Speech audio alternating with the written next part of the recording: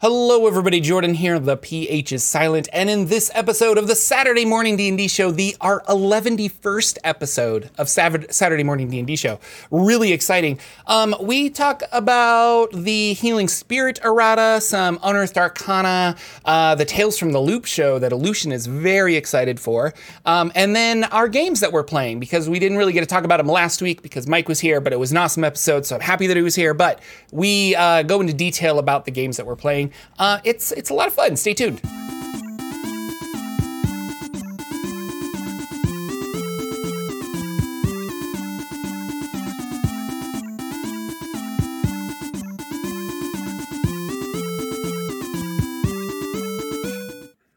Hello, ladies and gentlemen. Welcome to the Saturday Morning D&D Show. I am Jordan with a silent PH in the middle, and I'm joined always by my wonderful co-host, Sir Lucian, over at Sir Lucian Gaming. Good morning, sir. Say hello. Good morning, everybody. Hello. I hope your day is going wonderful. It's gonna be a little rainy here, so yeah, it's been rainy the past couple days. Did I tell you we had an earthquake? No. It's the end times, Lucian. Wow. First of all, for those of you who don't know, don't stalk me or anything, but I live in Idaho, and Idaho doesn't get earthquakes, but there was a 6.5 earthquake. That's big. Yeah, about. I want to say, well, I don't actually know how far, but it was north of us quite a ways, and we felt the aftershocks of it.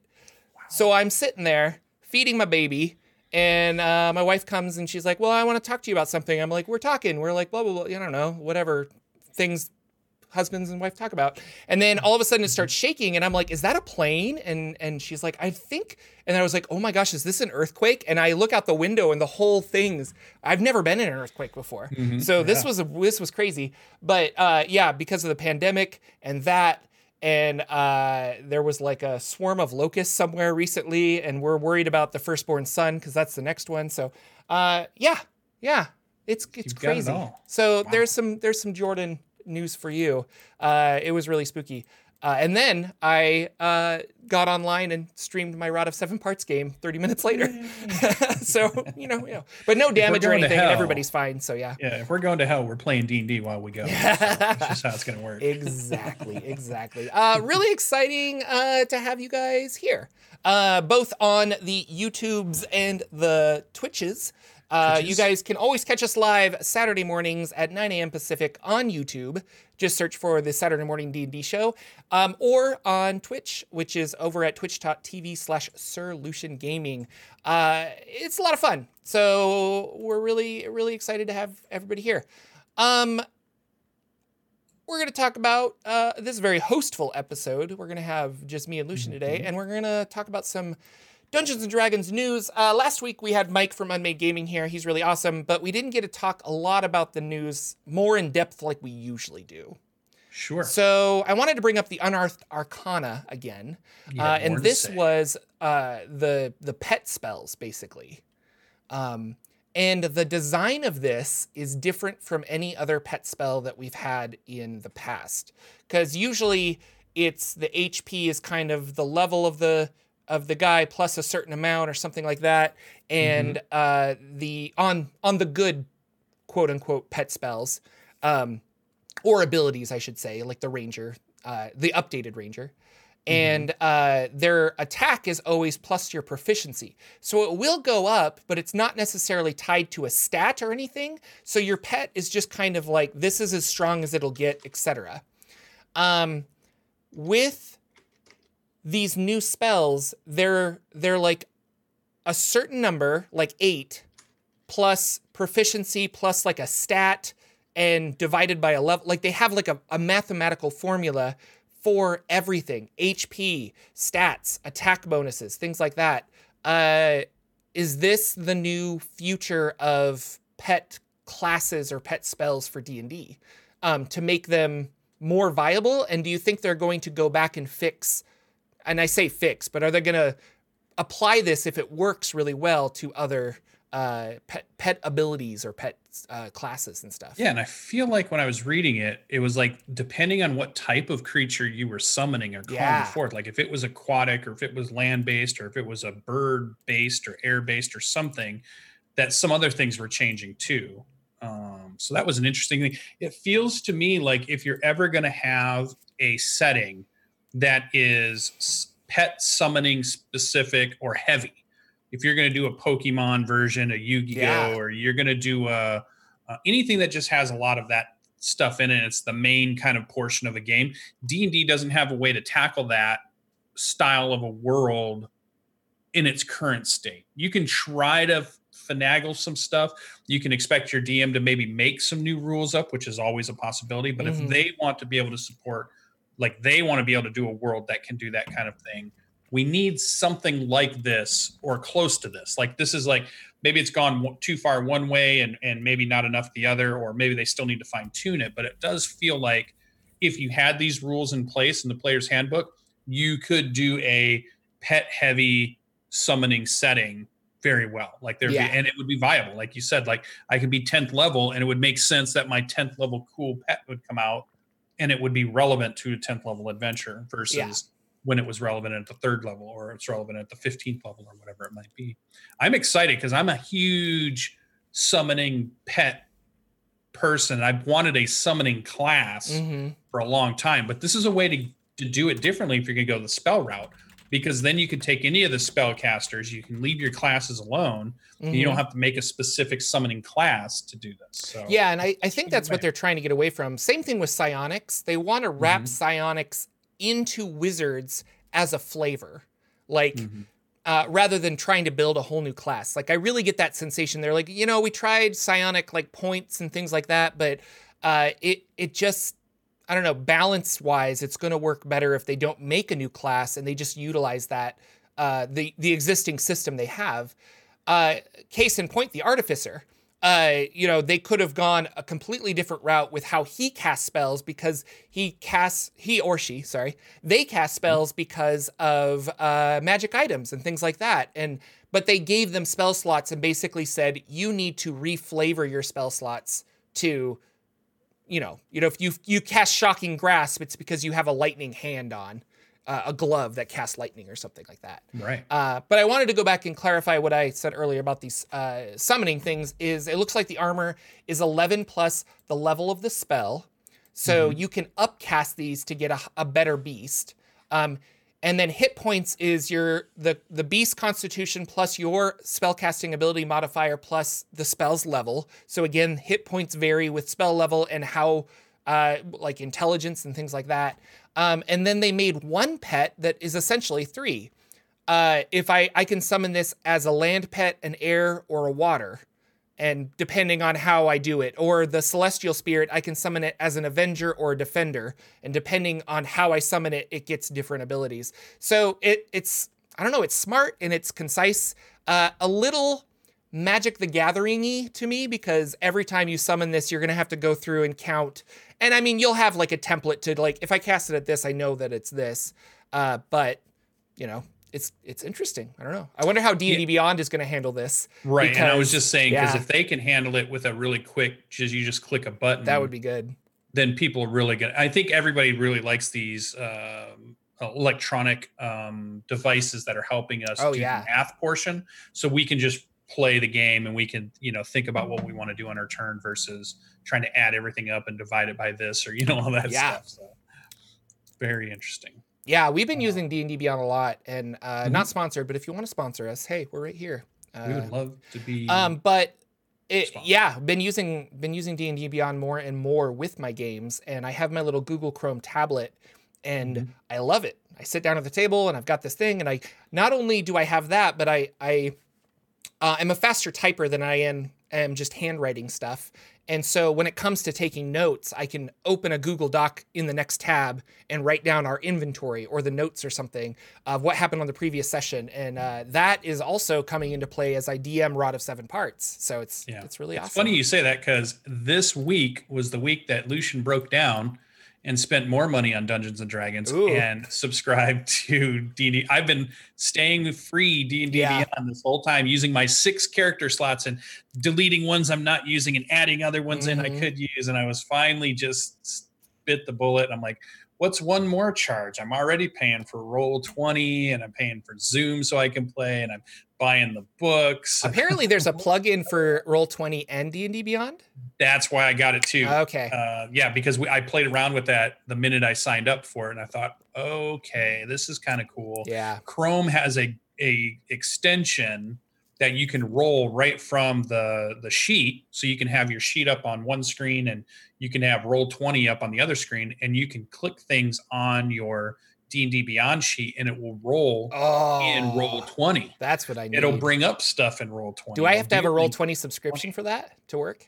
I don't think so. I think it's just a browser extension. And I know what I'm doing exactly after this show. Okay. Yeah. Play around with it. I think you'll enjoy it quite a bit. So what it does is, I don't know if people can see. Well, no, I won't mess with it because I barely got things running this morning. Yeah, that's true. But Zoom it puts up a little icon. Yeah. It puts up a little icon at the top of your Chrome window that says it's linked to Beyond 20. I think the only key is your character sheet I don't know if it even has to be filled out, but I think it has to have the name that matches the name in D&D Beyond, and then it knows to make the link that way somehow. Okay. But other than that, I don't know how much else. I just barely started playing around with it, but it's super cool. So now, of course, I had to buy that, and now, so I got the first tier. I didn't go crazy yet. I'm still at the first tier as well, but mostly because I keep getting invited into games where people have unlocked everything. And so it's like, well, like technically I can't start a game with all that stuff. I can't start it with all of this, but like I can make a character with all of that because I have access to it. So I can kind of play around with it. So it's kind of fun. Yeah. So very cool. Let's talk about spirits. Specifically healing spirits. I heard healing spirit has been fixed finally. And you are very familiar with this. And I think this is something that you would say that this is better, right? Like, oh my God. My players abused the hell out of it. Yeah. It just did not make any sense in the context of how the game was running. Just mass healing, people running through the healing spirit so it would trigger on them and it just turned the combat into this really weird set of them trying to find a way to either run themselves through, or then they wanted to drag their people through. Or if somebody was unconscious, they wanted to throw them on it was everything revolved around this healing spirit. And it just got to the point that it was just too much for me. So we definitely had already kind of limited what it could do. And then I just saw a Twitter post out there that they said they did go ahead. They're going to fix it in the errata. I don't know if the errata is out yet, but it is on its way, or it's being printed up, or it's about to be done. And they're going to fix it so that it links into your spell casting bonus modifiers, how many times that thing can kick off, which makes sense because most things like this have a limiting factor on them in some way. So when I cast it, it can heal, like if I have a +3 to my wisdom, it can heal 3 times and then it fades away. I think it can trigger 3 times. Yeah. So and 3 different people fair. can trigger I like that. it. And I like that. Yeah, I like that. Because it is just, it is. It was way overpowered. We used it a little bit in one of my games, my homebrew game that I was playing in, and I don't know.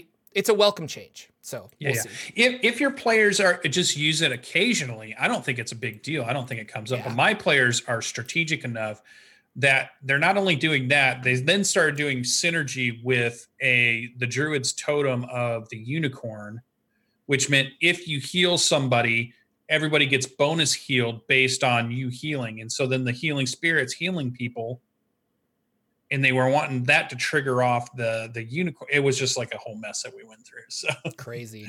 So I'm glad it's changed. I'll be interested to see the new errata. I don't know what else they'll put in that errata, but they're obviously so they're going to release, Wizards of the Coast is going to release and they've done this for the Player's Handbook and for other things, but specifically for Xanathar's Guide to Everything, they're going to release a errata PDF, and then you will know specific sections and what was changed and how the wording is just clearer and better. And if they needed to nerf something, they nerfed it. So yeah.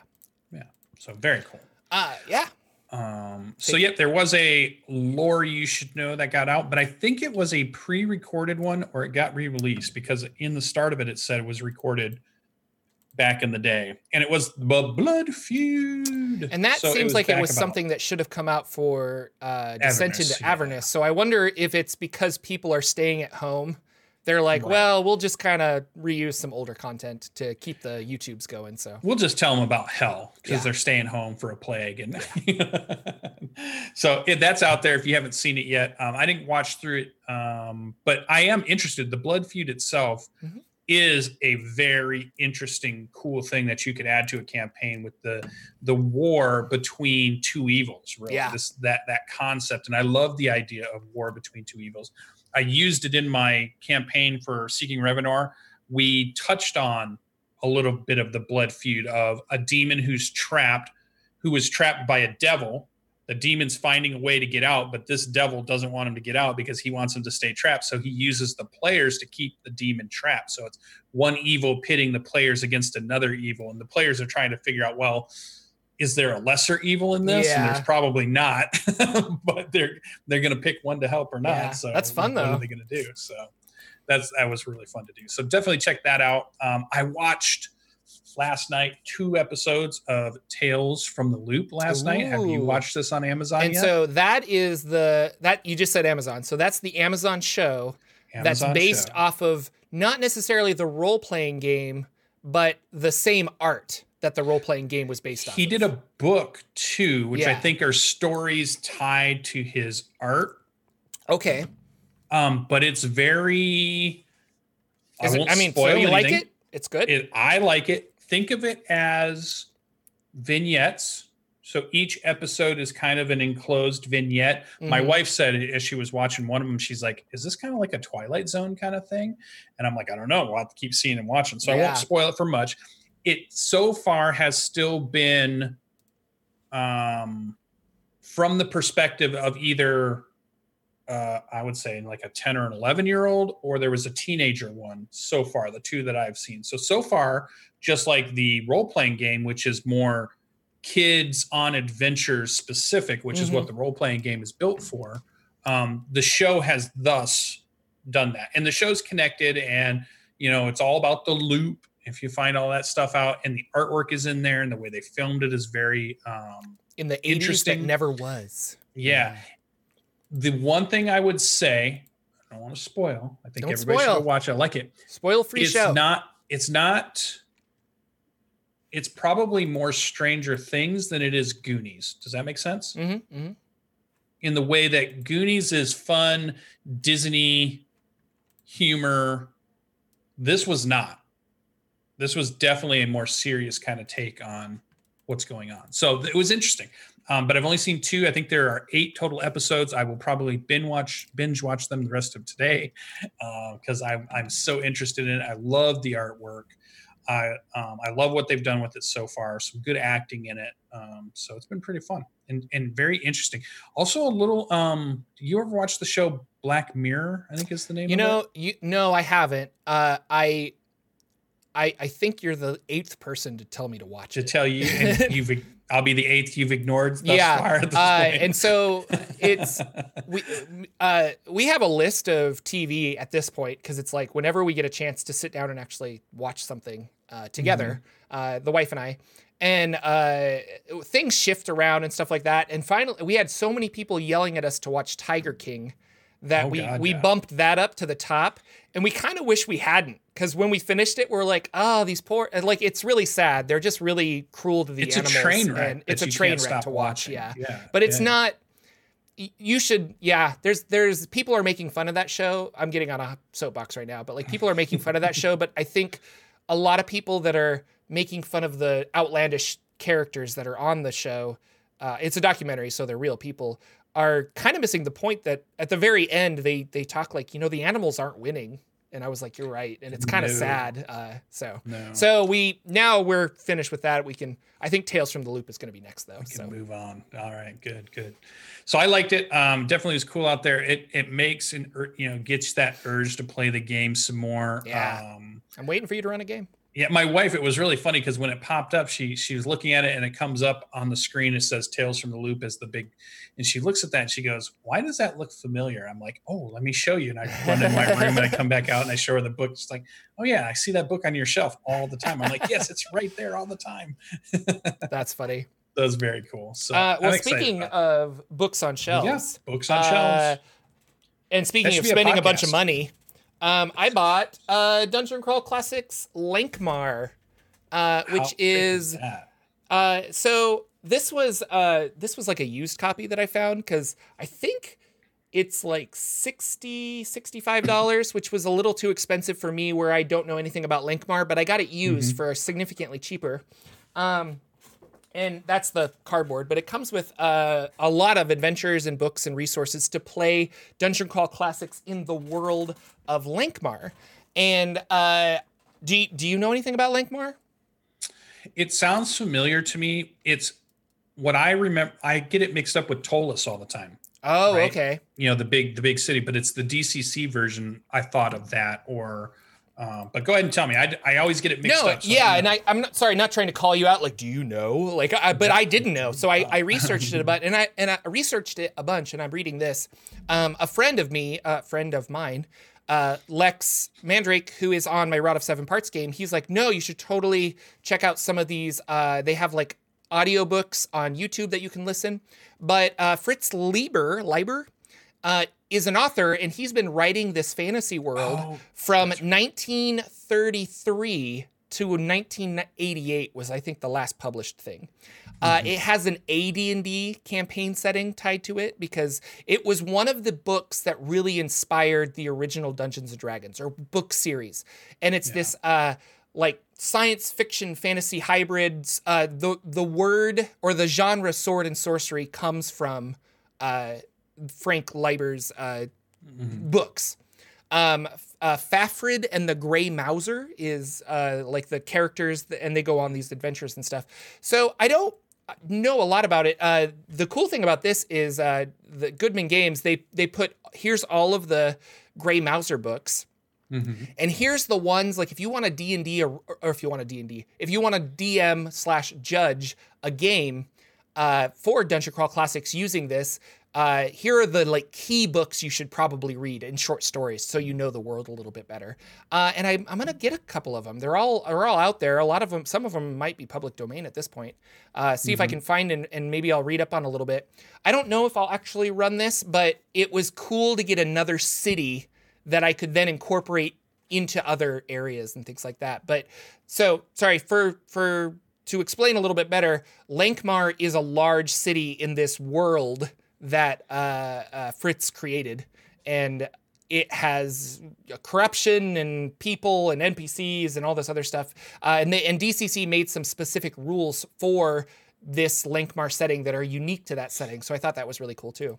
And yeah, I don't know. It's just kind of fun to try out new things. So maybe I can get a Lankmar game like going. An urban setting for DCC. Because a lot of times I feel like DCC games have been, you're out in wastelands and you're out in, you know, in all kinds of areas. But they're desolate or war torn or something bad has happened. This could be a nice, cool urban version of that. So that's kind of cool. Yeah, for sure. Does it add new rules? Or is it just setting stuff? Or no, it does. It has some new rules in it. The first couple are like how to get into Lankmar, and then the rest of the book is like the city of Lankmar, and then chapter 4 and the rest are optional rules to use in your DCC Lankmar game. So things that kind of make it more. I haven't read through all of it yet, so I don't want to say, but not necessarily less deadly, because DCC is a very deadly game, but it's also a game that's really good for one-shots, and I think this is them stepping out saying, you know, we can play one-shots and that's fun, but like if you really want to do an ongoing campaign, we can do that too.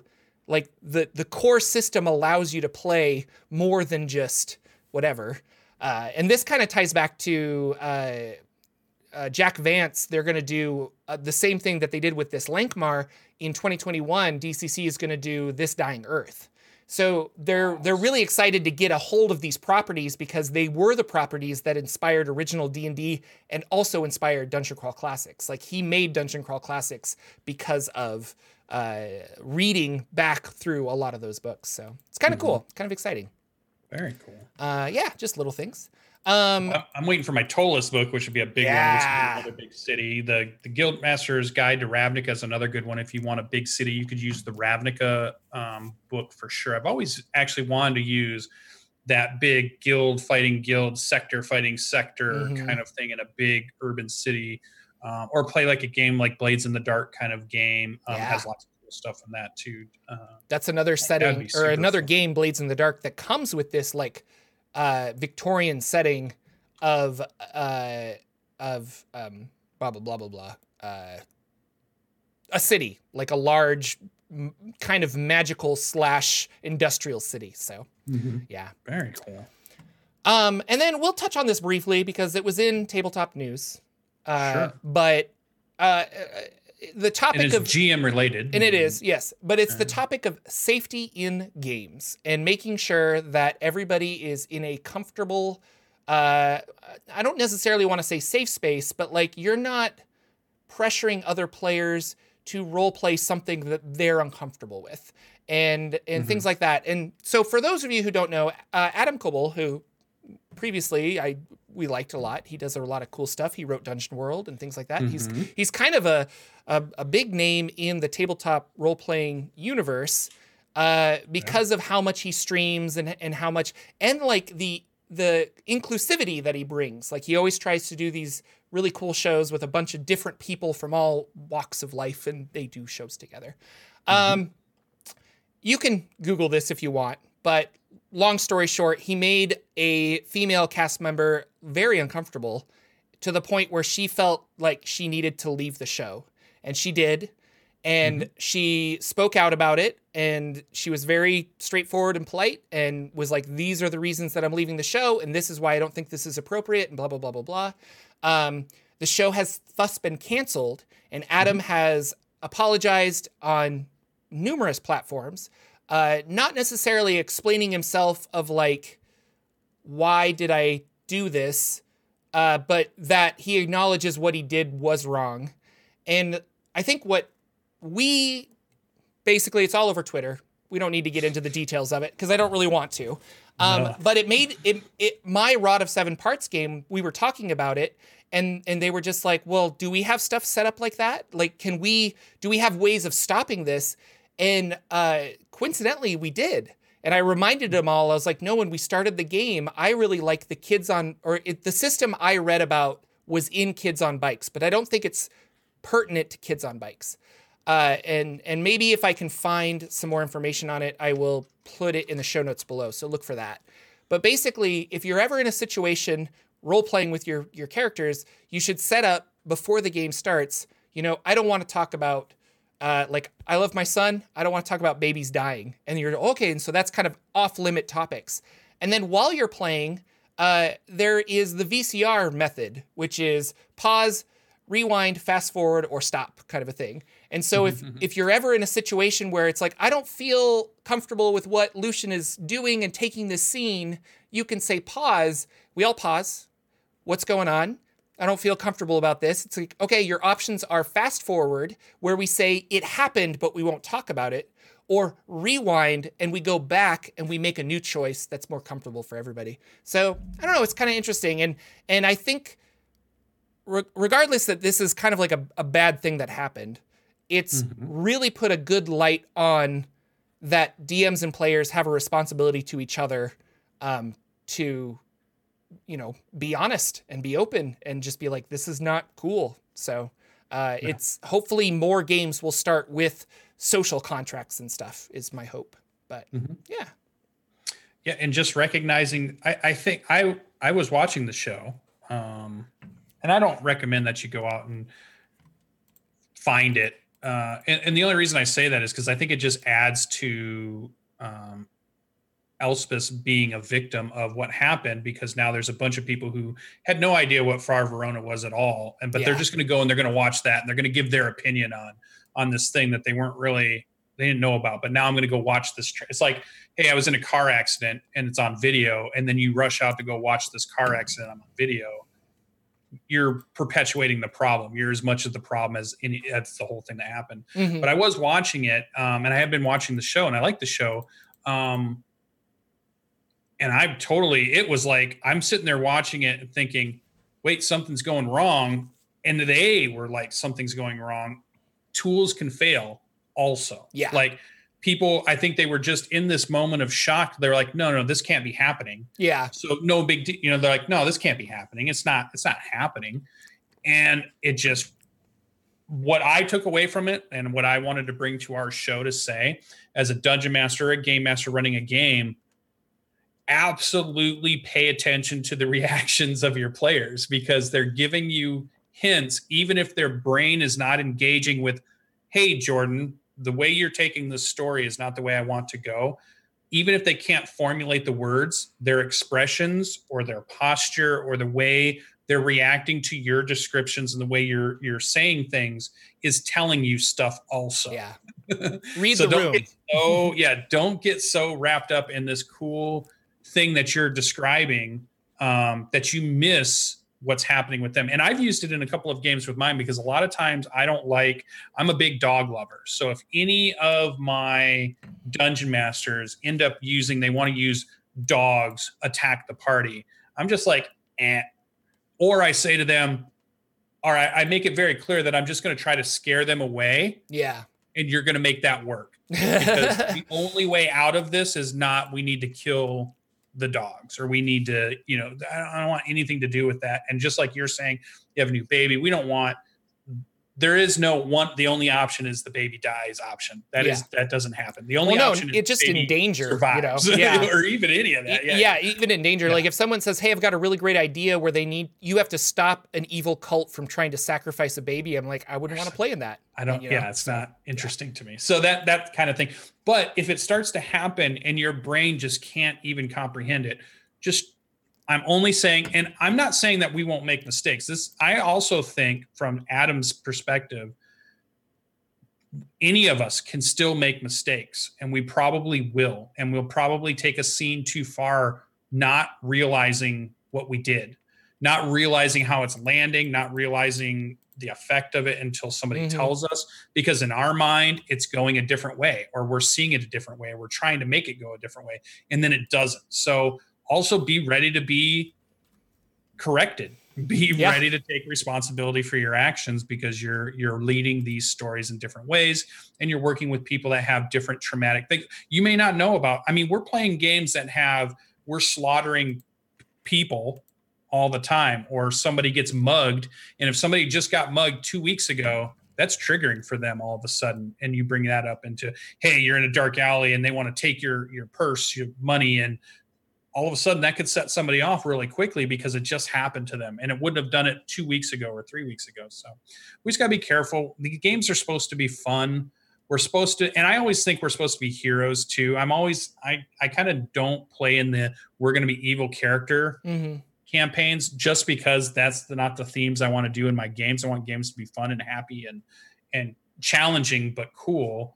Because I don't want to get into that darker thing. We got plenty of darker themes in our real lives, I feel like. So that's my recommendation for dungeon masters and game masters out there, is just, like you said, read the room was a really good, but just be ready too. We're going to make mistakes, and be ready to own up to your mistakes, and don't try to pawn it off on, I didn't know, or we don't have tools, or you didn't tell me to stop, so it was okay. None of that is right. Yeah. No victim blaming and things like that. Yeah, just take responsibility. You messed up. It thought, it happens. So Which we'll learn. For the most part, I think that's what Adam did, is he acknowledges that he was wrong. And so we'll think see where it goes from there. I don't think he's done. I think he's talking to counselors. He's dealing with friends of his, because he has been a very, like you said, inclusivity person.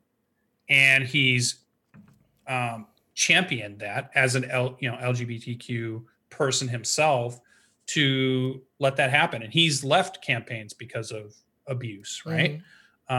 So and he said he can't even believe it happened to him, and he's still going to be trying to figure out how to deal with this, because our hardest critics are also ourselves sometimes.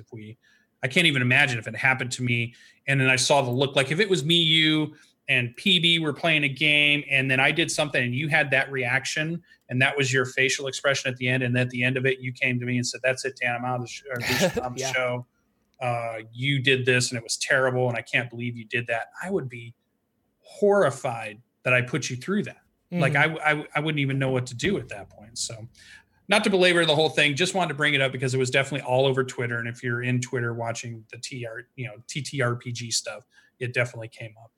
So keep your people safe, keep yourself safe, and have fun in your games. Absolutely.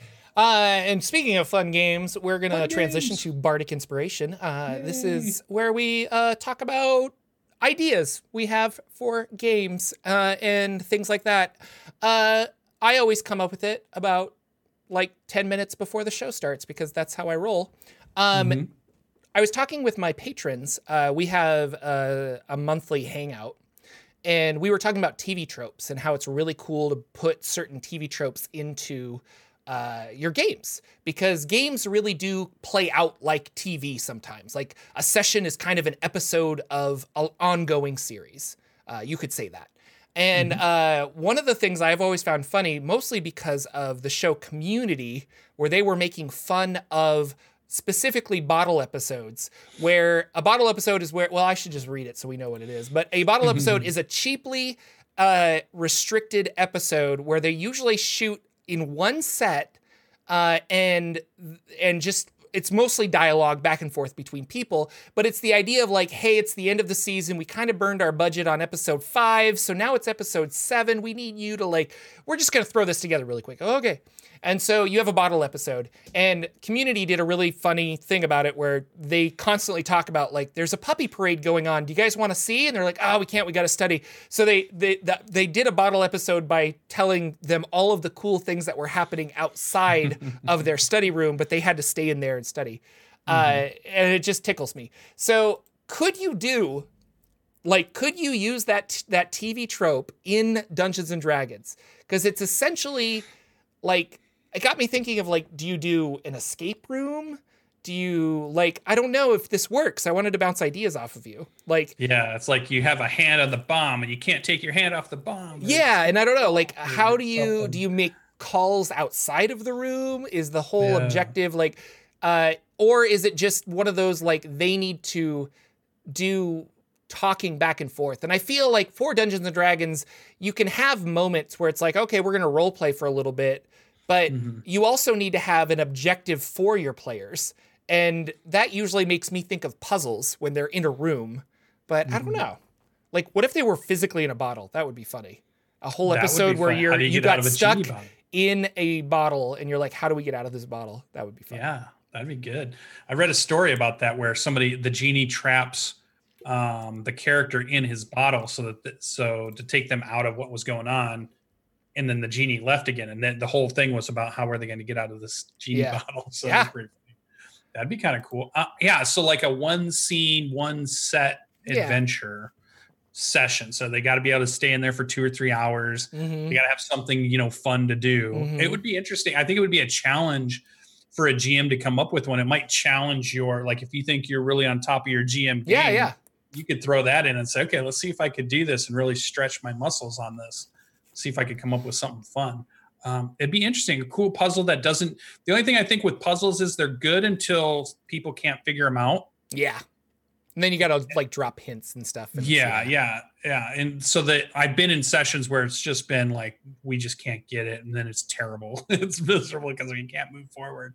But yeah, I think it could be cool if you planned it. You would definitely have to plan it. You just wouldn't drop it in at one point, but that'd be very interesting. A low cost. It'd be great for you as a dungeon master because guess what?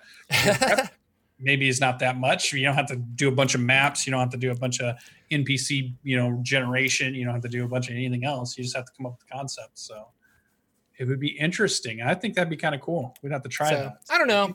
I like the idea of inside jokes in my games.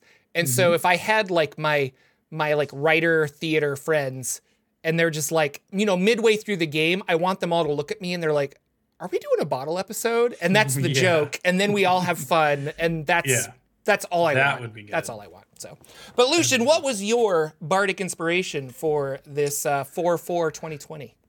Well, I had I was flipping through movies to watch. Like you said, it was before Tales from the Loop was out, and I was transitioning from, I had already finished Tiger King, like you had said, and I was trying to figure out the next things. I was flipping through, and I didn't actually watch it, but I did flip by Journey to the Center of the Earth, Journey to the Center of a World of some sort. And I thought, that when I flashed by it, my brain didn't immediately jump to remembering the movie. My brain immediately jumped to, I wonder if I could run an adventure like that, in some world that was like a Journey to the Center of the Earth kind of role-playing game.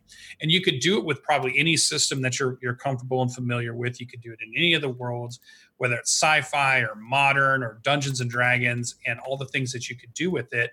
Obviously, with Dungeons and Dragons, we'd be talking about going down into the Underdark if you want to go that route, or maybe yours is different. Maybe the Underdark is one piece, but you've really come up with something that's very different on the way you're traveling to the center and what is at the center of your world. That could be very interesting to see, or a way to introduce really radical elements to your campaign without messing up the overall campaign world above it, right? Because you could say, hey, we have this fantasy world. It's very J.R. Tolkien. It's very, low fantasy magic stuff. But as we go deeper and deeper, maybe we can get into some more fantastical stuff, some more stuff that you wouldn't normally introduce into your world to get away with it. So I thought that'd be kind of cool too. In some ways, I feel like they didn't act ink with the moving oubliette thing that Omen was had killed his sister or something, but it was like this weird pocket dimension that moved around, and they used it in the C Team, probably like second or third storyline. The C Team were using it, and they got trapped in it, and they had to get out of it, and it was really cool. So I thought that was kind of cool. But yeah, I was thinking like a travel to the center of your world and what's there and what's cool as you travel there, and why would they go there, and all the different things. It just felt like a really cool seed for a campaign idea or an offshoot of, like you said, your players need to travel home. They'd finished the Black Pyramid. You were trying to figure out what to do between that, and you sent them to Shadowfell. Yeah. You could have sent them to like Feywild. You could send them to Shadowfell as a detour on their way, or you could do something like this where we're going to go down into the earth, because maybe their idea is, wait a minute, we know the earth is round, so it's shorter if we go through than if we go around, or something like that. So that could be a fun. I wish that now, if I really want to make my own custom campaign setting at some point. And I like the idea of Journey to the Center of the Earth, like dinosaurs and stuff. So we'll have like, fantasy here, and then you go down, you got like a layer of Underdark, and then they're like, well, we don't go any deeper than that because of the dinosaurs. And they're like, what? And you go down, and there's like a giant pocket sun in the center of the earth, and all around it are the dinosaurs and the wild jungles of whatever. And that would be really fun, Like I like that, because we have the dinosaurs in Chult and things like that, but like to actually make like a world within a world would be kind of interesting. So and then some people pointed out in chat, and I was Googling it as well, but the Hollow World campaign setting from AD&D is like very much this, and super fun. So there's resources out there if you want to try and run something like that. Yeah. So very cool. So that was my idea. That was just a quick, maybe you guys could try that. It made me think when I flipped past it, how fun and how many different types of adventures we could have in something like that, or add it to. And I like that it was something that could fit in anybody's world. You could be playing Kids on Bikes and you could do this. You could be playing DCC and you could do this. You could be playing Dungeons and Dragons. You could do this. So it was kind of just a cool universal fitting idea that could fit somewhere. So very cool. Yeah. Have you seen Iron Sky? Yes. There's a sequel, Iron Sky 2. I don't remember the sub name, but they go into the earth. Like there's a hollow earth, and they go down into it to defeat Nazis. It's to defeat every time. It's amazing. Oh, I want to put Nazis in my D&D game. And the way you get to them is you're traveling to the center and you have to beat them. Oh, that'd be so good. Well, speaking of games, what are you playing? What's going on with your games? Wow, playing tons of stuff. So because you weren't playing stuff for a while, but now you're like no, overwhelmed. No, and I should have put it in the notes, but I was so excited about all of it. I didn't even put it in. Yeah, it's awesome. I got to play Savage Worlds on Monday. Right. I'll be playing again this Monday. I was playing a Drakon. What is the setting? Is it fantasy? Is it Western? This one's called the X-Crawl. So this is a very Shadowrun-ish style setting. So 80s sci-fi. Yeah, I guess would be the idea. Blade Runner and kind of stuff like that. And the X-Crawl is the big entertainment industry, just like we have WWE wrestling. They have what's called X-Crawls, and it's these professional dungeon delvers, and there's cameras everywhere, so the audience gets to watch as they try to go through these professionally made, almost like Running Man style obstacle course fights and all kinds of cool stuff. Or another take on like Roman days of the Colosseum and the gladiator games and stuff that they would do. So the X-Crawl and that's what we're trying to be. We're human death and struggle for entertainment. Yeah. And we're like way down. We're like, we're not even C-list X-crawlers yet. We're still trying to break into, we're indie X-crawlers that want to make it to the big scene, to make it to the A-list, be the Tom Cruises of this world or whatever at some point. So it's gonna be pretty cool. So my character is like a almost like a lizard man or dragonborn ish character.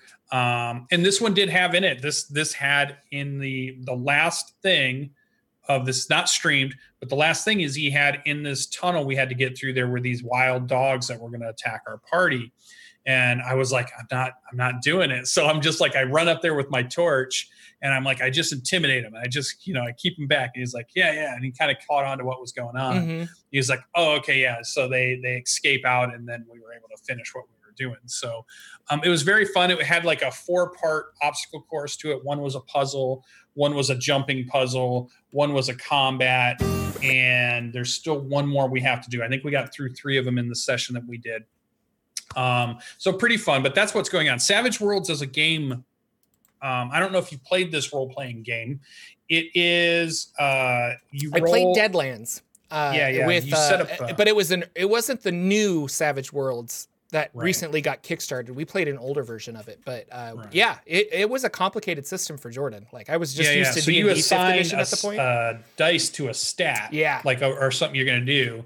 And so D6s or D8s or D10s and this stuff, and you have skills that you can do, and you might add in bonuses. And the thing that makes it really interesting is that your dice can explode. So if you roll a 6 on a D6, you get to roll it again and add on top of that. So and then and you keep. I rolled a 6, so it explodes. A 4. Yeah. All right, I rolled a 10, and so from what I remember, if the DC is, I think like 5.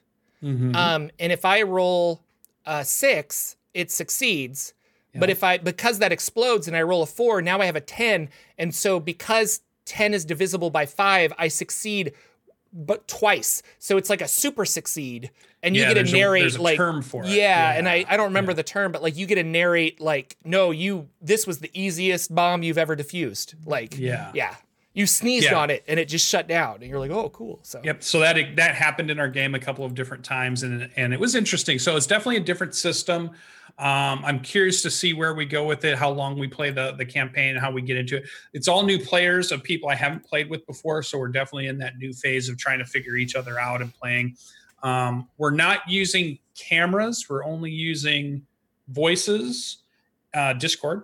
And we're using, the other thing is we're using Fantasy Grounds. And I don't know what it is. Several of these games I've got invited to have been Fantasy Ground games that got invited to. I'm still not a big fan of it. I don't get it. I mean, I always tell these guys about Roll20 and they're like, no, Roll20 doesn't do what Fantasy Grounds do. Like they're huge fans of Fantasy Grounds. And I'm just like, I don't see it. I've used them. I wonder if it's like Mac and PC. Like it's kind of what you started with, that you're like, oh, I'm familiar with this. Because I feel the same way. I've played one game in Fantasy Grounds, and I was confused I was like, I just don't, where do I go? I have to, what? Whereas Roll20 just felt more intuitive to that. But yeah. So I don't know. It's kind of interesting. So that was interesting. So I get to play that some more. Maybe I'll get more used to it. Maybe the more I use it, it'll be one of those things that I like that I'm just like, all right, now I understand why everybody likes it. But for me, I don't know. I'm still a Roll20 guy at this point. Yeah.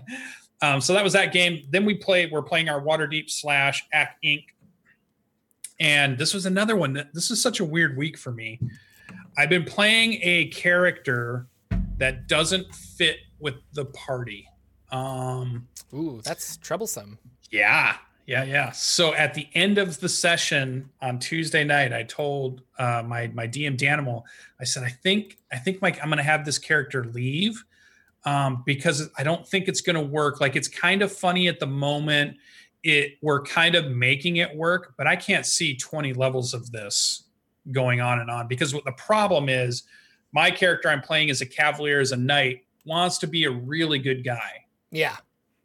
The party wants to be a bunch of scoundrels. Right. And that's the point of Waterdeep in a way. Like, you want to steal so. Yeah, it's just not meshing, right? So, and they're having fun, and they like the idea that there's this, there's the tension between, but I'm just like, I don't want to play tension for session after session after session and have to justify why your character, because my character would want to strangle you at this point. The stuff you guys are doing, it's not going to work. Rules lawyering stuff. We're slaughtering people all over the place. It's just this. We're stealing all the time. Yeah. So it's just like, it's not fitting. And I want this character, this cavalier character, I want them to play like a knight, and so I don't want the party to get down about it. I don't want to ruin the game for me, and I don't want to ruin it for them with us butting heads all the time over what's going on. So I told him, I think I'm going to create a new character. I'm going to create a scoundrel so that I can sit back and I can be like, I don't care what you guys do. It's fine. We can still do whatever we want to do. We can burn houses down. I'll play a bad guy. No big deal. But it also made me think too, a lot of times it's not the style of game I want to play a lot. I don't really want to be the bad guy, right? Like, Han Solo bad guy. Okay, I get that. That type of, I'm a smuggler, but I've got the heart of gold kind of thing. That I'm with. I'm okay with that. But I don't want to really play Hannibal Lecter in a session. I'm just not into it. So when we started the next game that we're going to play, so that game went pretty well. We're diving into the Ack Inc. part of it. We're diving into having the thing. We already got to see a dragon at this point. I don't want to spoil it for anybody, but it's cool because you're in a Dungeons and Dragons game and you get to see one. That's cool. I always like that when that happens. Mm-hmm. And it sounds like we're about to get to the meat of the adventure. It sounds like we're done with the feeling it out and the side quest stuff. And I think we're finally going to get to the meat of Waterdeep, which then will lead us into hopefully the meat of going down into, which will be my favorite part, Dungeon of the Mad Mage, because I'm a big dungeon delver. I love dungeon delving. Yeah. A ton. I know not everybody likes it, but I'm a type of person that loves it. So that's been really good. And then we've all been getting excited because tonight we're going to play.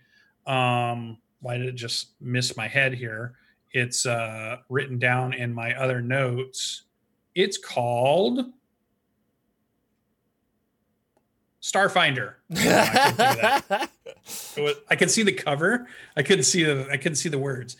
We're gonna play a Starfinder tonight. We're gonna get together and we're gonna make our characters tonight, which is kind of cool. Because how often do you do that? Like nowadays, I feel like there's one thing we've missed out on. I don't know if you tell me, audience and Jordan. It seems like when we get invited to a campaign, people say, go ahead and make your character. And then when we do a session 0, you have a character and we start talking about everybody that's already made their characters and they're bringing them in. Uh-huh. But D&D to me in the old days was, hey, we're going to play Dungeons and Dragons. We'll make characters when we get there. Yeah. Starting from scratch. So it's been a while since I've done that. And I'm hoping that's what we do tonight. And I think it'll be really fun as we're all bouncing ideas off of each other and we're trying to learn how to roll up characters and how the rules work together while making characters together. I think it'll be really fun. And that's an experience I've been missing for a while.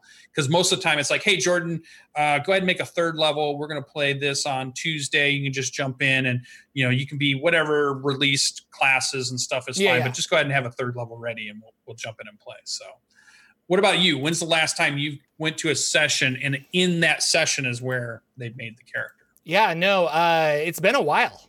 Like, I think Dungeon Crawl Classics was the last time where we all got together and we kind of decided about what we're. And I'm sorry, everybody. I'm like, my internet is not working again. I'm losing frames, and I don't know if my wife is uploading videos again, but something's going on. The baby's watching Tales from the Loop. Something's happening. I keep thinking I have this fixed, and then it doesn't work. But I think Dungeon Crawl Classics was the last time because we didn't know about that. Or honestly, the Savage Worlds game, the Deadlands game we played, we also didn't know how character creation worked.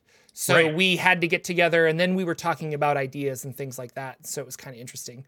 But I prefer that because a lot of people are like, well, I want to play this. And it's like, okay, that's fine. But like, you might want to play something else when you hear my idea.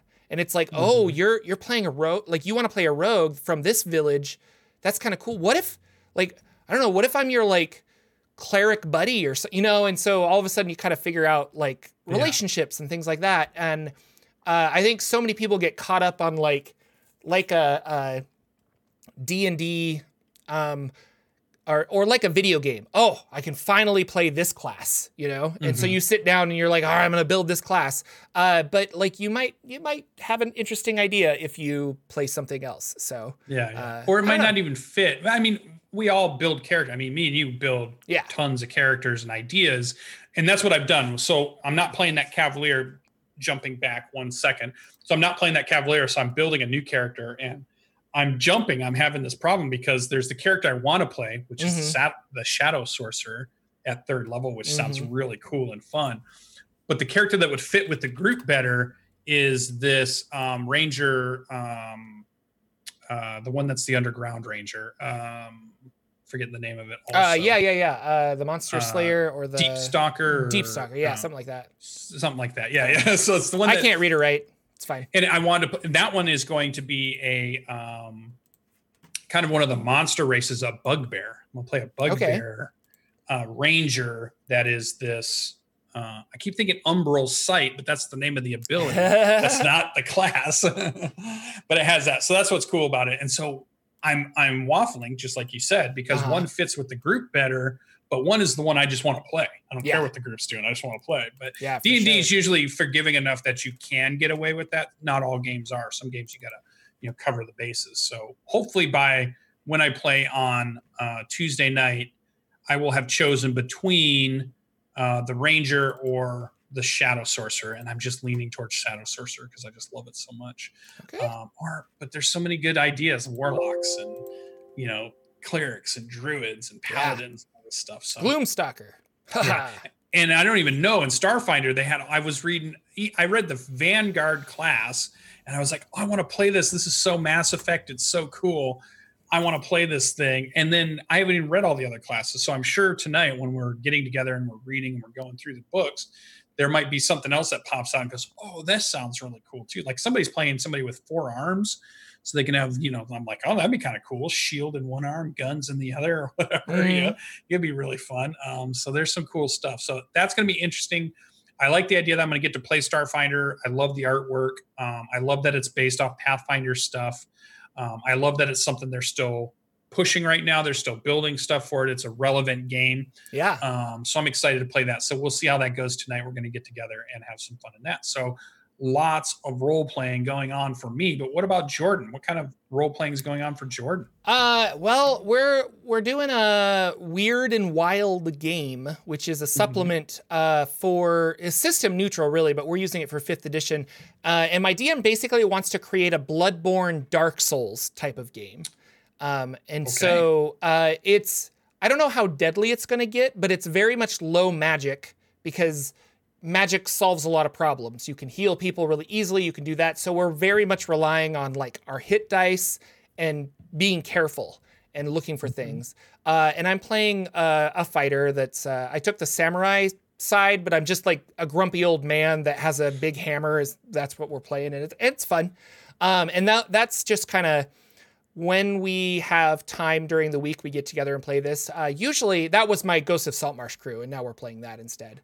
But my wild mount game is on hiatus until the virus is over and we can get out of quarantine. So I haven't played that at all. We're still uncovering a drow plot, but I'm most excited about that character because I'm this like tiefling conjuration wizard, and at wild mount I don't know much about, and so it's kind of fun to explore and see new things. So yeah. Lucian froze. I don't know if it's my connection or his, so I will keep talking. Oh. You froze back? On my side. Oh, you froze on my side. Okay. I think you're back. All right. And you froze on my side. But probably the game I am most excited for is the one I'm DMing, which is Rod of Seven Parts. And we're having a really good time with that. My players leveled up again, so now they're going to be level 7 on the next game we play. They are uncovering this like demonic plot to something. They're not really sure what it is yet. But they got a really good piece, or a really good clue, where they went to Waterdeep to get this item analyzed. And the item, when the wizard was analyzing it, ended up opening a portal to the abyss. And some demons came out, and they killed all the demons except one, and they captured him.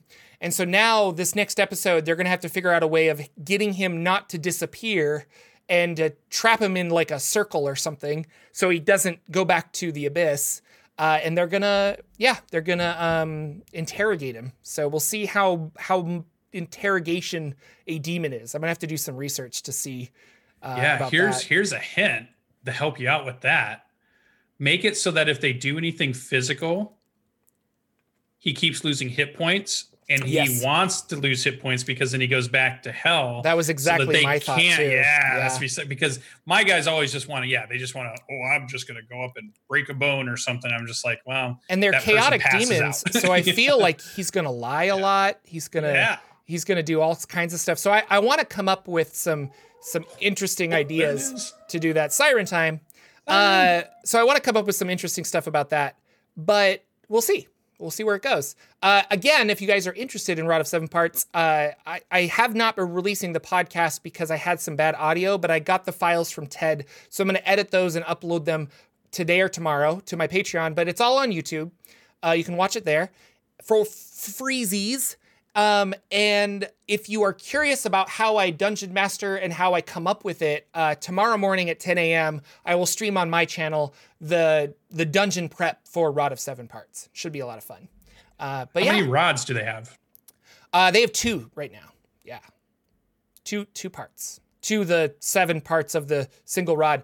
And they are trying to figure out how to put them together. And spoilers, I guess, but it's a really cool system that each rod operates like a magic wand, but let's say this one casts slow and this one heals, and you put them together, now you have a rod that casts slow and heals and does something extra. So it gets more powerful the more you connect these together until by the end you have this legendary artifact, this rod. That is really cool. You're basically doing Infinity War, and you're going to do Endgame. So good. Is really what's about to happen here. Thanos is showing up in your game. I want the rod. It's so fun. It's so fun. Thanks, guys, for coming out today. That is our show, ladies and gentlemen. We're going to break now so I can go hang out with my baby for a little bit, and Lucian can do some games and listen to sirens. He's really good at that. Follow us on the YouTubes. That would be wonderful for you. We're so close to 1,000 subscribers. It would just be really awesome. Follow us on the Twitters. That's where we're there. If you want to find interesting photos or silly videos that I post on Instagram, you can follow me on Instagram. I'm Jordan with a PH in the middle on all of the social medias. So look for me there. Of course, Lucian is streaming stuff on Twitch now and again, so you should check him out there. Rate us on iTunes, all that jazz. We really love you guys. Thank you so much for hanging out with us. Anything else, Lucian, before we leave?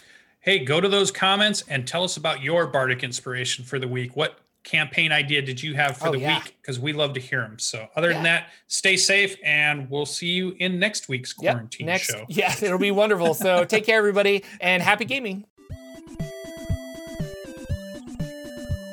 Our intro and outro music is 8-Bit March by Twin Musicom, licensed under Creative Commons. Check out their website at www.twinmusicom.org.